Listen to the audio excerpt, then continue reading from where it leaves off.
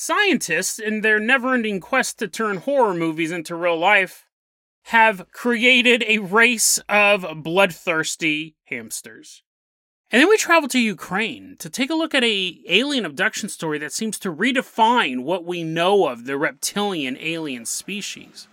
Are they truly a bloodthirsty enemy of humanity, or have they brought to Earth one of our most beautiful treasures? Today on Dead Rabbit Radio.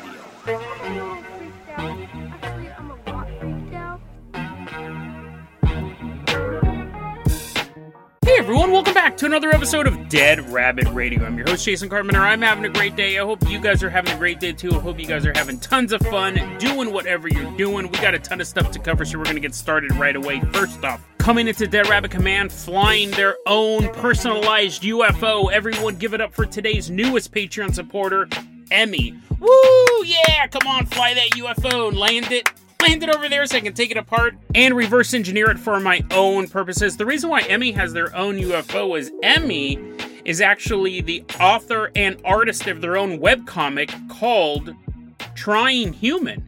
It's a really cool comic. I'm about 2 issues in, and I'll put the link in the show notes so you guys can check it out yourselves. I don't really know what it's about yet. I'm 2 issues in. It's either a girl falling in love with an alien falling in love with a girl. Maybe the girl's an alien? I don't know. Like I said, I'm only 2 issues in. The mystery is still unfolding, but I'm having a lot of fun reading it. Emmy, you're going to be our captain, our pilot this episode. If you guys can't support the Patreon, I totally understand. Just help spread the word about this show. That really helps out a lot. Now, Emmy, I'm going to go ahead and toss you the keys to the Dead Rabbit dirigible. We're going to leave behind Dead Rabbit Command. We're going to fly all the way out to Northwestern University. Evanston, Illinois is where we're headed. This is the site of Northwestern University. They've currently made the news. They're making the news rounds right now because of some bizarre experiments they've been doing on hamsters. Now, longtime listeners of Dead Rabbit Radio know that I am a hamster aficionado. Not in the way that Richard Gere was. Not like that sicko. That was actually an urban legend. That never happened. But I used to have a pet hamster. My very first pet was a little hamster named Stitchface. He was awesome. He was so smart. One time he broke out of his cage and crawled into bed with me. Again, not like Richard Gere, but he crawled all the way through the house and underneath my door and got in bed with me. Once again, whenever I say that phrase, I have to add, not like Richard Gere.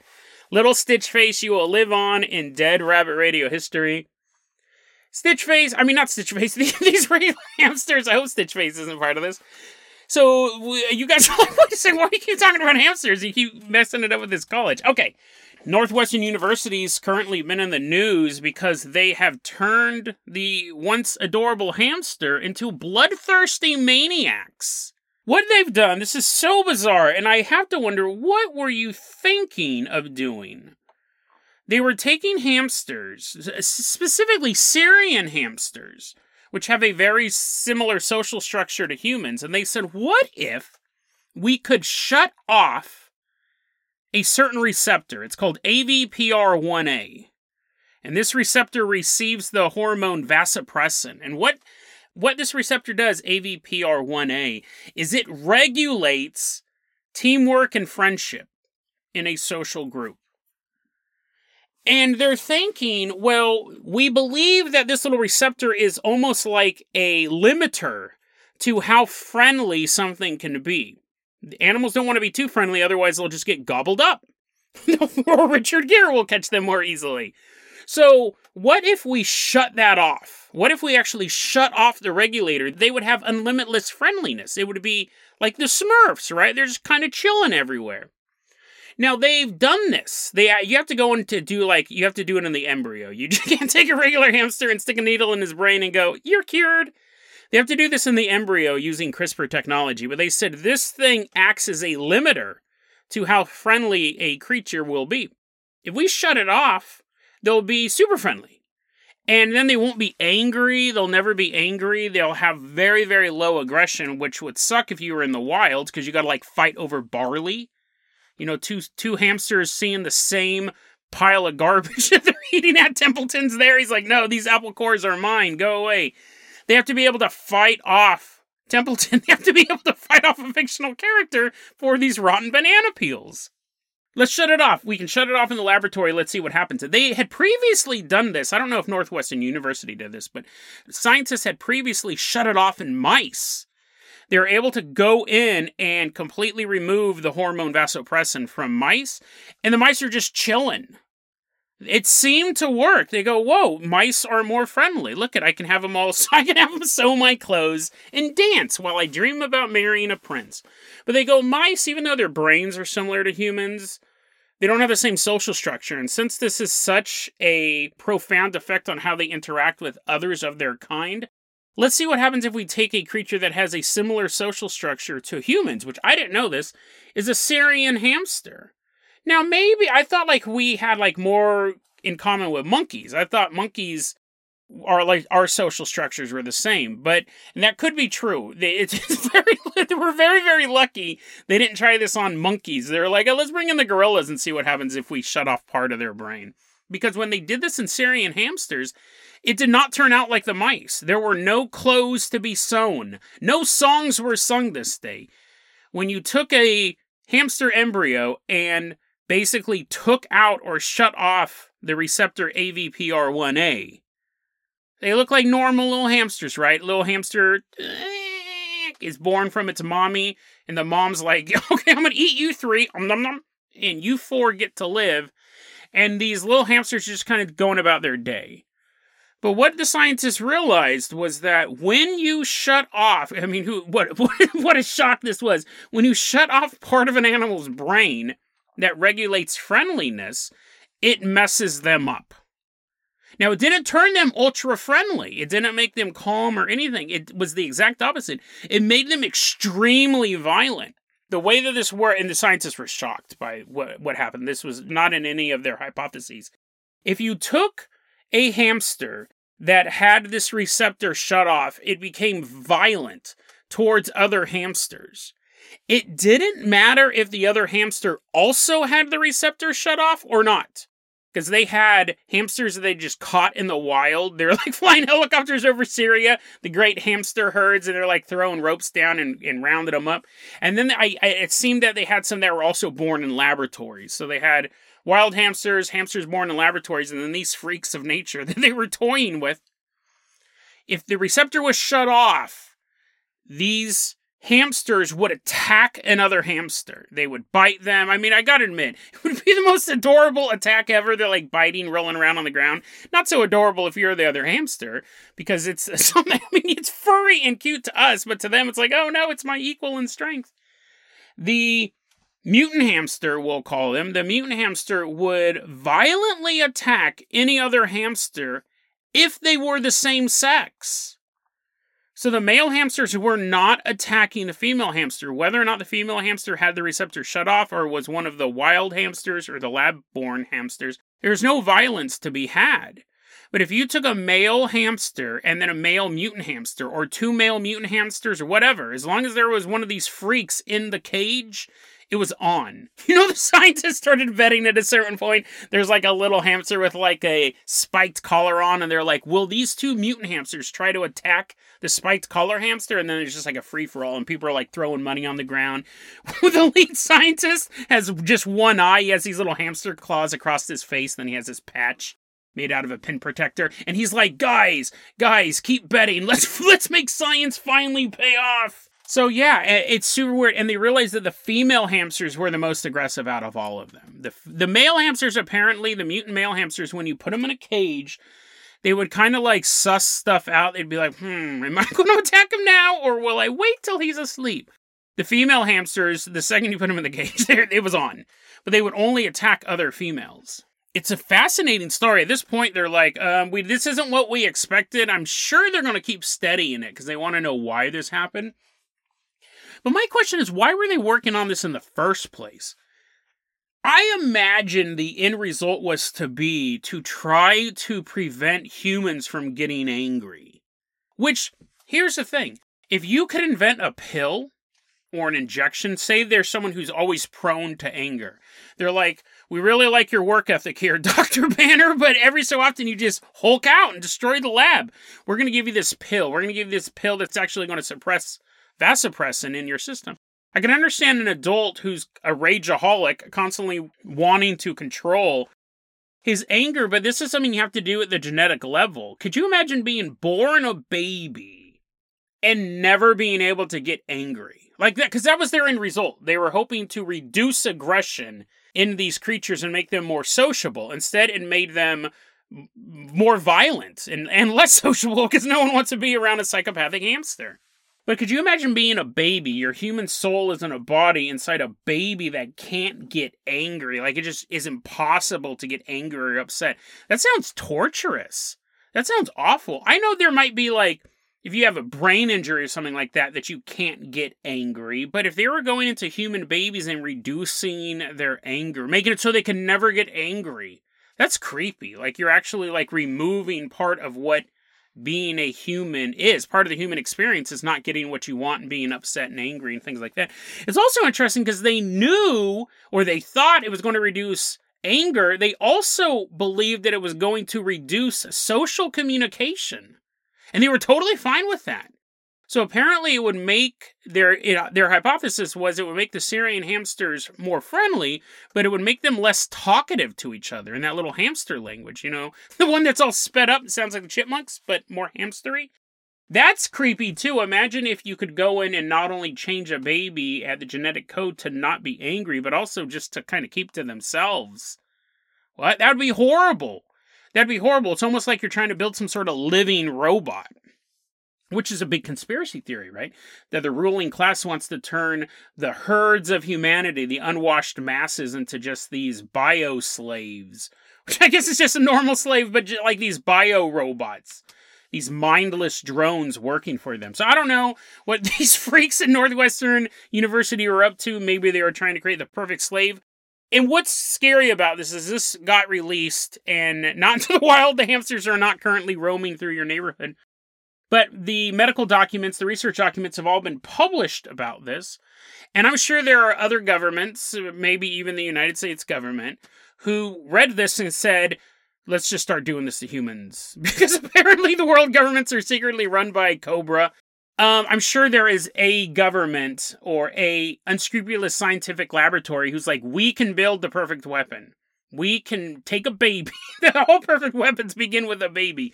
We can genetically engineer a baby, take out this receptor, and he'll be super mad all the time. Because who doesn't want an angry baby? This is one of those things that I think is a good idea until I actually start saying it. Because then you would have like an angry baby who would attack everybody, but you still have to raise it for 18 years before you could release it into the world as a super soldier. So you would have to be like constantly like afraid to check its temperature. You're like, oh no, he has diarrhea again.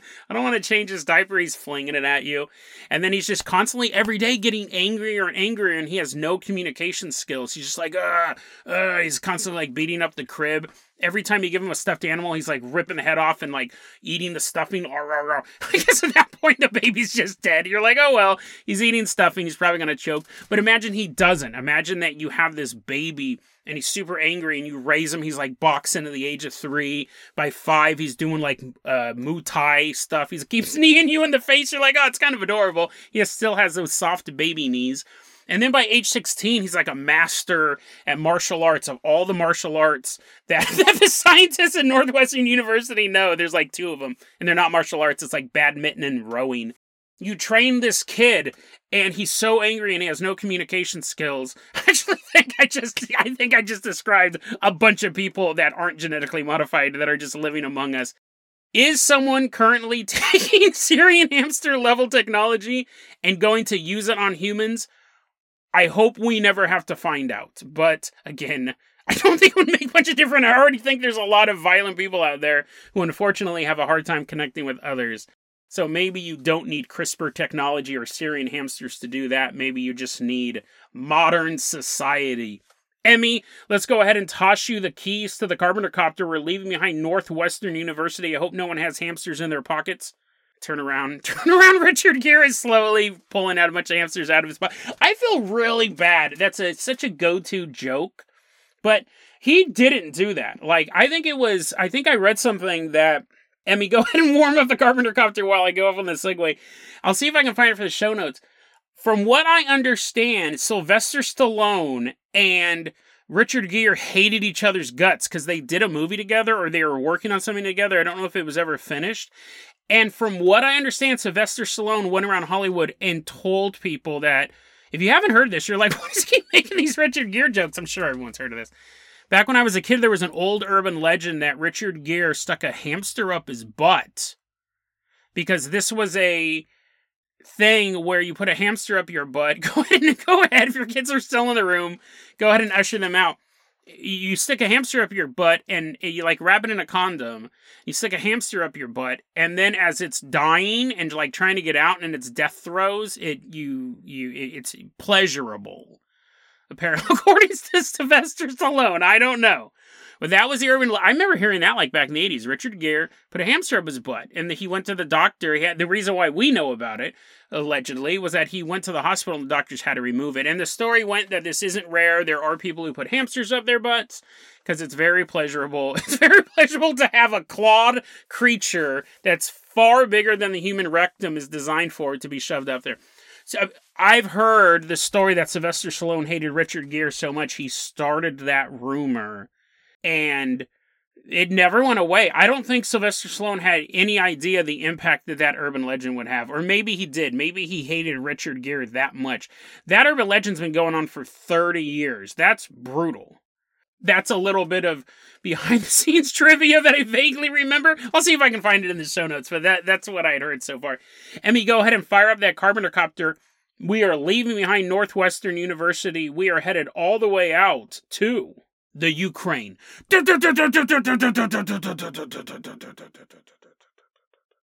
year is 1995, and we're in Sudak. That's in the Crimean Peninsula in Ukraine. It's 10 in the morning. And there's a young man, his name is Georgie. He's a local resident of the area, and he walks out of his house. What a beautiful day. I'm sure nothing disturbing will happen today. Nothing that will shatter my view of the world. And he's walking around, he's drinking a beer on this beautiful morning. And his house is near the Black Sea, so he's kind of like walking down this embankment. He's just going to sit on the beach and drink this beer and think about how normal life has been up to this point. It's just a clear, sunny day, and he's looking out over the sea. And then someone sneaks up behind him and puts a mask over his face. And it all happens so rapidly, like he doesn't hear the person coming up behind him. He just is standing there with his drink, and the next thing you know, he's wearing a rubber mask. And he's struggling to take it off. It's really form-fitting on his head, and he's struggling to take it off, and he finally gets a good grip in underneath the chin and pulls the mask off. And he's standing in this massive hallway. Georgie looks from side to side, and as far as the eye can see down this hallway, he just sees these massive screens, these huge monitors, lining both sides of the hall. As far as he can tell, he's alone in here. But where's here? He was just standing out on the beach underneath the sunny sky, and now he's in this huge structure. Every so often, underneath the monitors, he sees control panels and chairs there. And then his attention is drawn to what's in his hand. His beer's gone. I mean, he's a little disappointed in that. But in his other hand is the mask that was pulled down over his face. Now, when this initially happened, he thought someone was pulling a prank. But, normally on the Jackass crew, they don't teleport you throughout space and time. So he figured it probably wasn't a prank. He looks down at what he's holding. He's holding this mask. It is a rubber mask of a reptilian monster. He's looking at it, and it clearly has the facial features of a reptilian. It's blue, and it's covered in warts. But it's all rubbery. It's not like real warts. He's not afraid, but he's looking at this mask covered in these rubber warts, and he's looking at it, and it's this reptilian face. He's like, what in the world is going on? And then, zzzz, a door opens in the wall. And Georgie turns to look, and out of this door steps 3 reptilians. He said that they looked exactly like the mask, except not rubbery, not fake. These were real-life blue reptilian humanoids walking out of this doorway. He described them as all blue, completely covered in warts. They were naked, and he used the term awful. He thought they were disgusting looking. One of these guys walks over to him, and he describes their hands. They have 3 fingers, and each finger had a long claw. One of these reptilians walks over to Georgie and puts its hand on his shoulder and opens up a mouth full of sharp yellow teeth. And it says, Homo sapien. Georgie is in no mood for a biology lesson. He knows his species.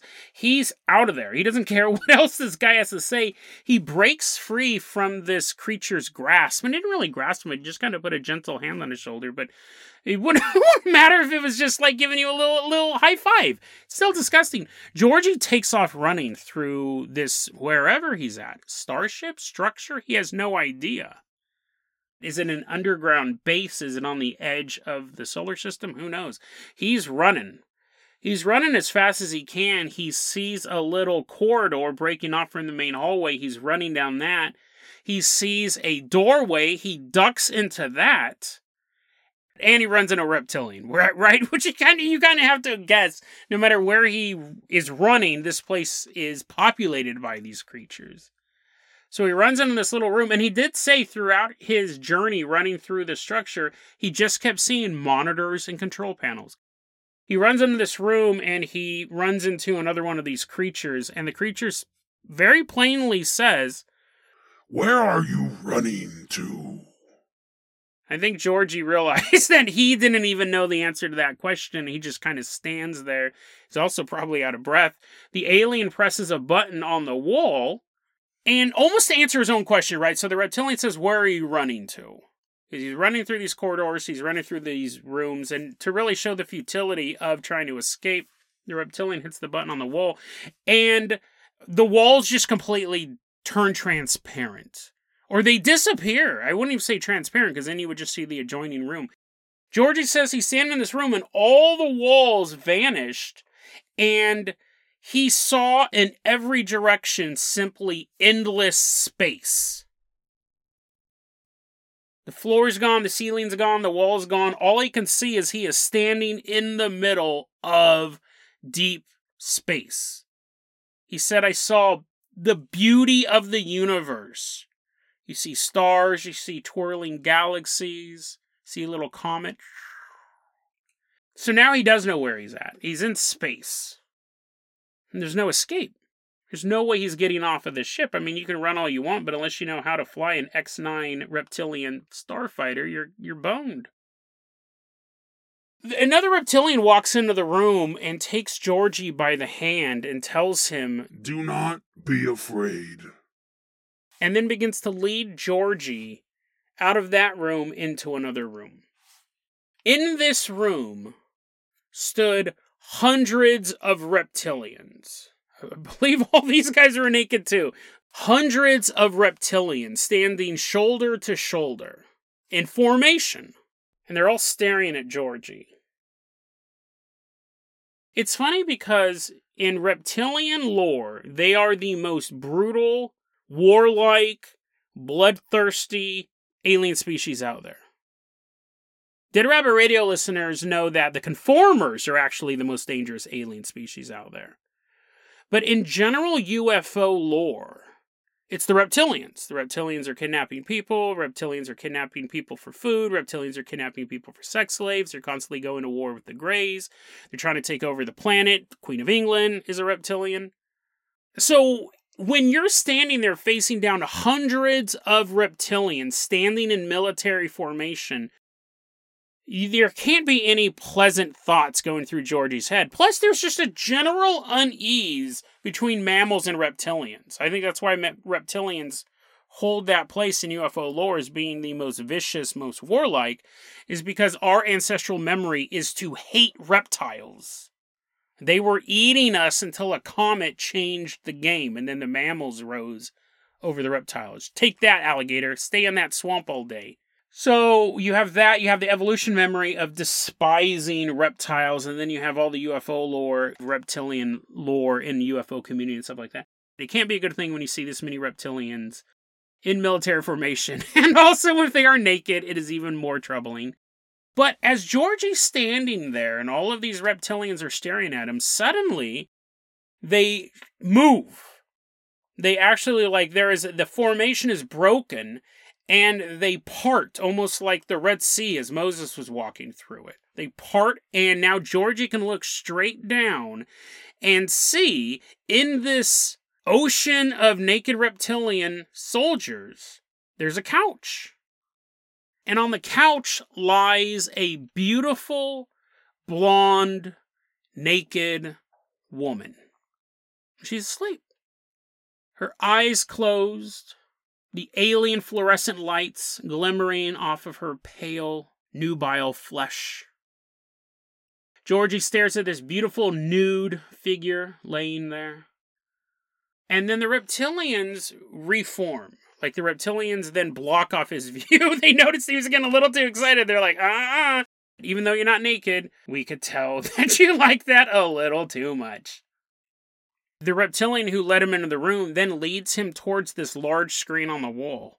And he's like, am I going to see more of this nude lady on the screen? The reptilian's like, no. The reptilian presses a button, and a sea of stars appears on the screen. And the reptilian points to one star in particular and says, Earth. And then he turns to Georgie and gives him a hug.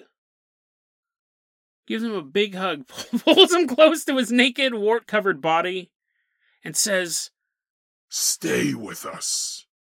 We have no time and death. Now, I don't know if the reptilians are really good on human grammar. I think he means, there's two ways you can take that. You can take it as, we have no time for you to decide, we have death. I don't think that's what he means. I think what he means is, we have no time and we have no death. If you are here, it'll be an immortal moment. You will never pass away. And Georgie, though, throughout this whole story, other than when the hot naked chick showed up, he's terrified.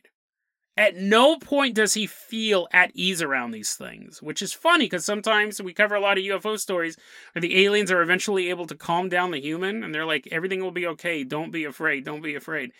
This is not working on Georgie. Georgie is terrified this whole time. He doesn't want to stay here. He says, I can't. And the only thing he can think of, like the first thing that he thinks of, because he's trying to look for an excuse. It's the same thing when your friend's like, hey, can you come hang out with us Friday night? And you're like, no, I can't. And you gotta come up with a reason real quick. He goes, my mom will miss me if I don't come home. Now, that's probably a valid excuse. I'm not saying his mom wouldn't miss him, but he's like, my mom will miss me. And the aliens seem to be a little disappointed. They were hoping for this guy to hang out with them, but they're like, okay, we'll take you back home. And then the reptilian said, before you go, is there anything you want to know about? And Georgie says, it was the first thing that popped in my head. I wasn't really thinking this alien species is asking if I want to know anything. And he goes, because I had just mentioned my mom, the only thing that popped in my head was, how long will my mother live? And this reptilian, again, I don't know if he has a problem with grammar or what, or he just wanted to be a jerk and leave it up to interpretation. The reptilian turns to him and says, As much... This is an exact quote. I've pretty much used all exact quotes. Whenever I do the creepy voice, he goes, quote, in relation to how long will my mother live, the reptilian says, As much as your age now. As much as your age now. What does that even mean? Like, I was thinking, so if this guy was 30, does that mean his mom will live an extra 30 years? Does that mean that his mom's dead right now? And she's not. I mean, spoiler alert, obviously we know about this story. Georgie does come back home. He doesn't come home to a dead mom. What kind of a jerk way to say, hey, do you have any questions? And you ask a question like that. And that's such a Yeah, it's dumb. Basically, I'm criticizing the reptilians on this one. They should have just said it, she'll live another 30 years. Why does it have to be so cryptic? Anyways, the star on the screen then appears to grow and get closer and closer and closer to the screen, and Georgie is transfixed on this, and then he starts to recognize past the star a little planet, and he goes, oh, that's Earth, I recognize that from all those science documentaries, and he gets closer and closer and closer, and then the screen is filled up with clouds, and then Georgie is back on Earth. 5 hours later, so at this point it would be 3 in the afternoon, he's standing right outside his house, and he's facing the opposite direction from where he left. So I'm assuming if he left the front door, which is how most humans leave their houses, he was now in the backyard. He was in the opposite direction of where he had left. And one more weird quirk of this whole story, as he's getting situated, he realizes that he had some coins in his pocket this whole time. Because usually when you get abducted, you have stuff on you, your wallet, nowadays your phone. He had some coins in his pocket, and when he took them out, they had a yellowish glow. They were glowing. And he said by the next morning, the coins had returned to normal. The glow was gone. It's a fascinating alien story because it really defies a lot of the stuff we know about reptilians. Like I was saying earlier, we assume the reptilians are the most bloodthirsty of the species, but here they're quite kind. I mean, they would be nice if they put on some pants, just for modesty's sake. But, they weren't killing them. They're giving him hugs and kind of holding him by the hand, and they let him choose whether or not he wanted to come home. They were kind of jerks when he asked if his mom was going to be okay or how long she was going to live. They could have given him a more straight answer. I also love the way he was abducted.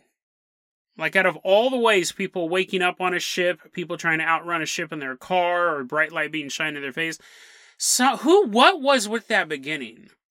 Someone walking up behind him, and I don't know if he ever found out who did that. I don't know if he walked around town with a baseball bat and he's like, who put that reptilian mask on my head? People are like, Georgie, what in the world are you talking about? That's an odd way to be abducted. I've never heard anything like that before. Ever heard anything like that before. You get a mask put on you, and then when you take it off, you're in another world. It almost sounds ritualistic. Like the mask of a shaman, and you put it on and you become the creature. It kind of sounds like that. Who put the mask on him, or what put the mask on him? Why? It almost felt like the aliens didn't expect him to be human. And that's why they called him Homo sapien. Or maybe that was just the way they greet you when reptilian sees you. They call out your scientific name for your species. The whole story's weird. I love it. But then, when I was reading about this, and I read about that beautiful blonde woman on the couch, I thought, I immediately went to Google and Googled, what year was Anya Taylor-Joy born? You know who Anya Taylor-Joy is. I have to be honest, I have to refrain from talking about her on the podcast all the time. I think she is hands down the most beautiful woman to have ever walked on the face of the earth. I know I just lost a bunch of listeners. They're like, oh, Jason, seriously? She's gorgeous. She's gorgeous. She's too gorgeous to be human. So when I was reading this story, I said, I wonder when Anya Taylor-Joy was born. I wonder if the beautiful, sleeping, naked woman on the couch in the spaceship was Anya Taylor-Joy. So guess what I found out? Guess what I found out? This story took place in the year 1995. Anya Taylor-Joy was born in 1996. Now you go, Jason, wait a second. It's a totally different year. That was an adult woman on a bed. A beautiful adult woman, naked, a beautiful adult woman, blonde hair. Anya Taylor-Joy was born a year later, and I'm pretty sure she wasn't born as a full-grown adult. I'm sure she was a child, like most people. And then she grew into the beauty that we all know and love. Sure, but hear me out. If you already shut off the podcast, you're like, no, I'm done. Aliens, the reptilians, have no time, right? So maybe Anya Taylor-Joy was born on a spaceship. Because a lot of people do say she looks like an alien. I don't think she looks like an alien personally, but I guess by saying she was born on a spaceship. She's beautiful. I love her. I watch everything she's in, except for Emma and the Queen's Gambit. I only watch stuff that she's in that I like, that I think's cool. Where people get chopped up, like New Mutants or The Northman. But anyways, where was I going with this? Oh yeah, beautiful naked woman on a couch. Year is 1995. Anya Taylor-Joy is a little baby zygote floating around in her mom's womb somewhere around 1995. Anya Taylor-Joy is born April 16th, 1996. So that means that at the same time this guy was on the spaceship, she was inside her mom's womb on Earth. What I'm saying, here's my conspiracy theory, that Anya Taylor-Joy, she's on this spaceship in the year 1995, and her birthday's in April of 1996, so it would be at the same time she was in her mom's womb. The adult version of Anya Taylor-Joy that we would all come to worship is on the alien starship, and then at some point she flies. I don't know how to make this work, but I'm wondering who that lady was, and who else could it be but Anya Taylor-Joy? Who else fits the description of a beautiful blonde woman in the world? Is it anyone but Anya Taylor-Joy? Who knows? This is a fascinating, even though it kind of went sideways in the end, it's a fascinating tale of abduction. It's a really cool look at the reptilians. We've never had, I cannot think of another time the reptilians have been this chill. They normally are kidnapping people from Kansas and taking them to Antarctica to turn them into sex slaves or to move boxes for them on the moon. I'll put that episode in the show notes. And I'll also, before I wrap this up, I want to give a shout out. I got this from ThinkAboutItDocs.com. They got it from Anton Anfilov, who's a big UFO researcher. We've covered his work a lot of times, and he was quoting a work or a book called The Secret Doctrine, number 9, published in 2002. Got to give a shout out to those guys. But fascinating story of alien abduction. One of the weirdest ways I've ever heard of someone being taken by aliens. It's so folklorish. It's so shamanic. And yet the journey he went on wasn't a spirit quest, but it took him to the deepest parts of space to meet an alien race that is normally openly hostile towards humans. But this time they just wanted this guy to chill out with them. And maybe, just maybe, meet the one and only Anya Taylor-Joy. DeadRabbitRadio@gmail.com is going to be our email address. You can also hit us up at Facebook.com/DeadRabbitRadio. TikTok is @DeadRabbitRadio. Dead Rabbit Radio is the daily paranormal conspiracy and true crime podcast. You don't have to listen to it every day, but I'm glad you listened to it today. Have a great one, guys.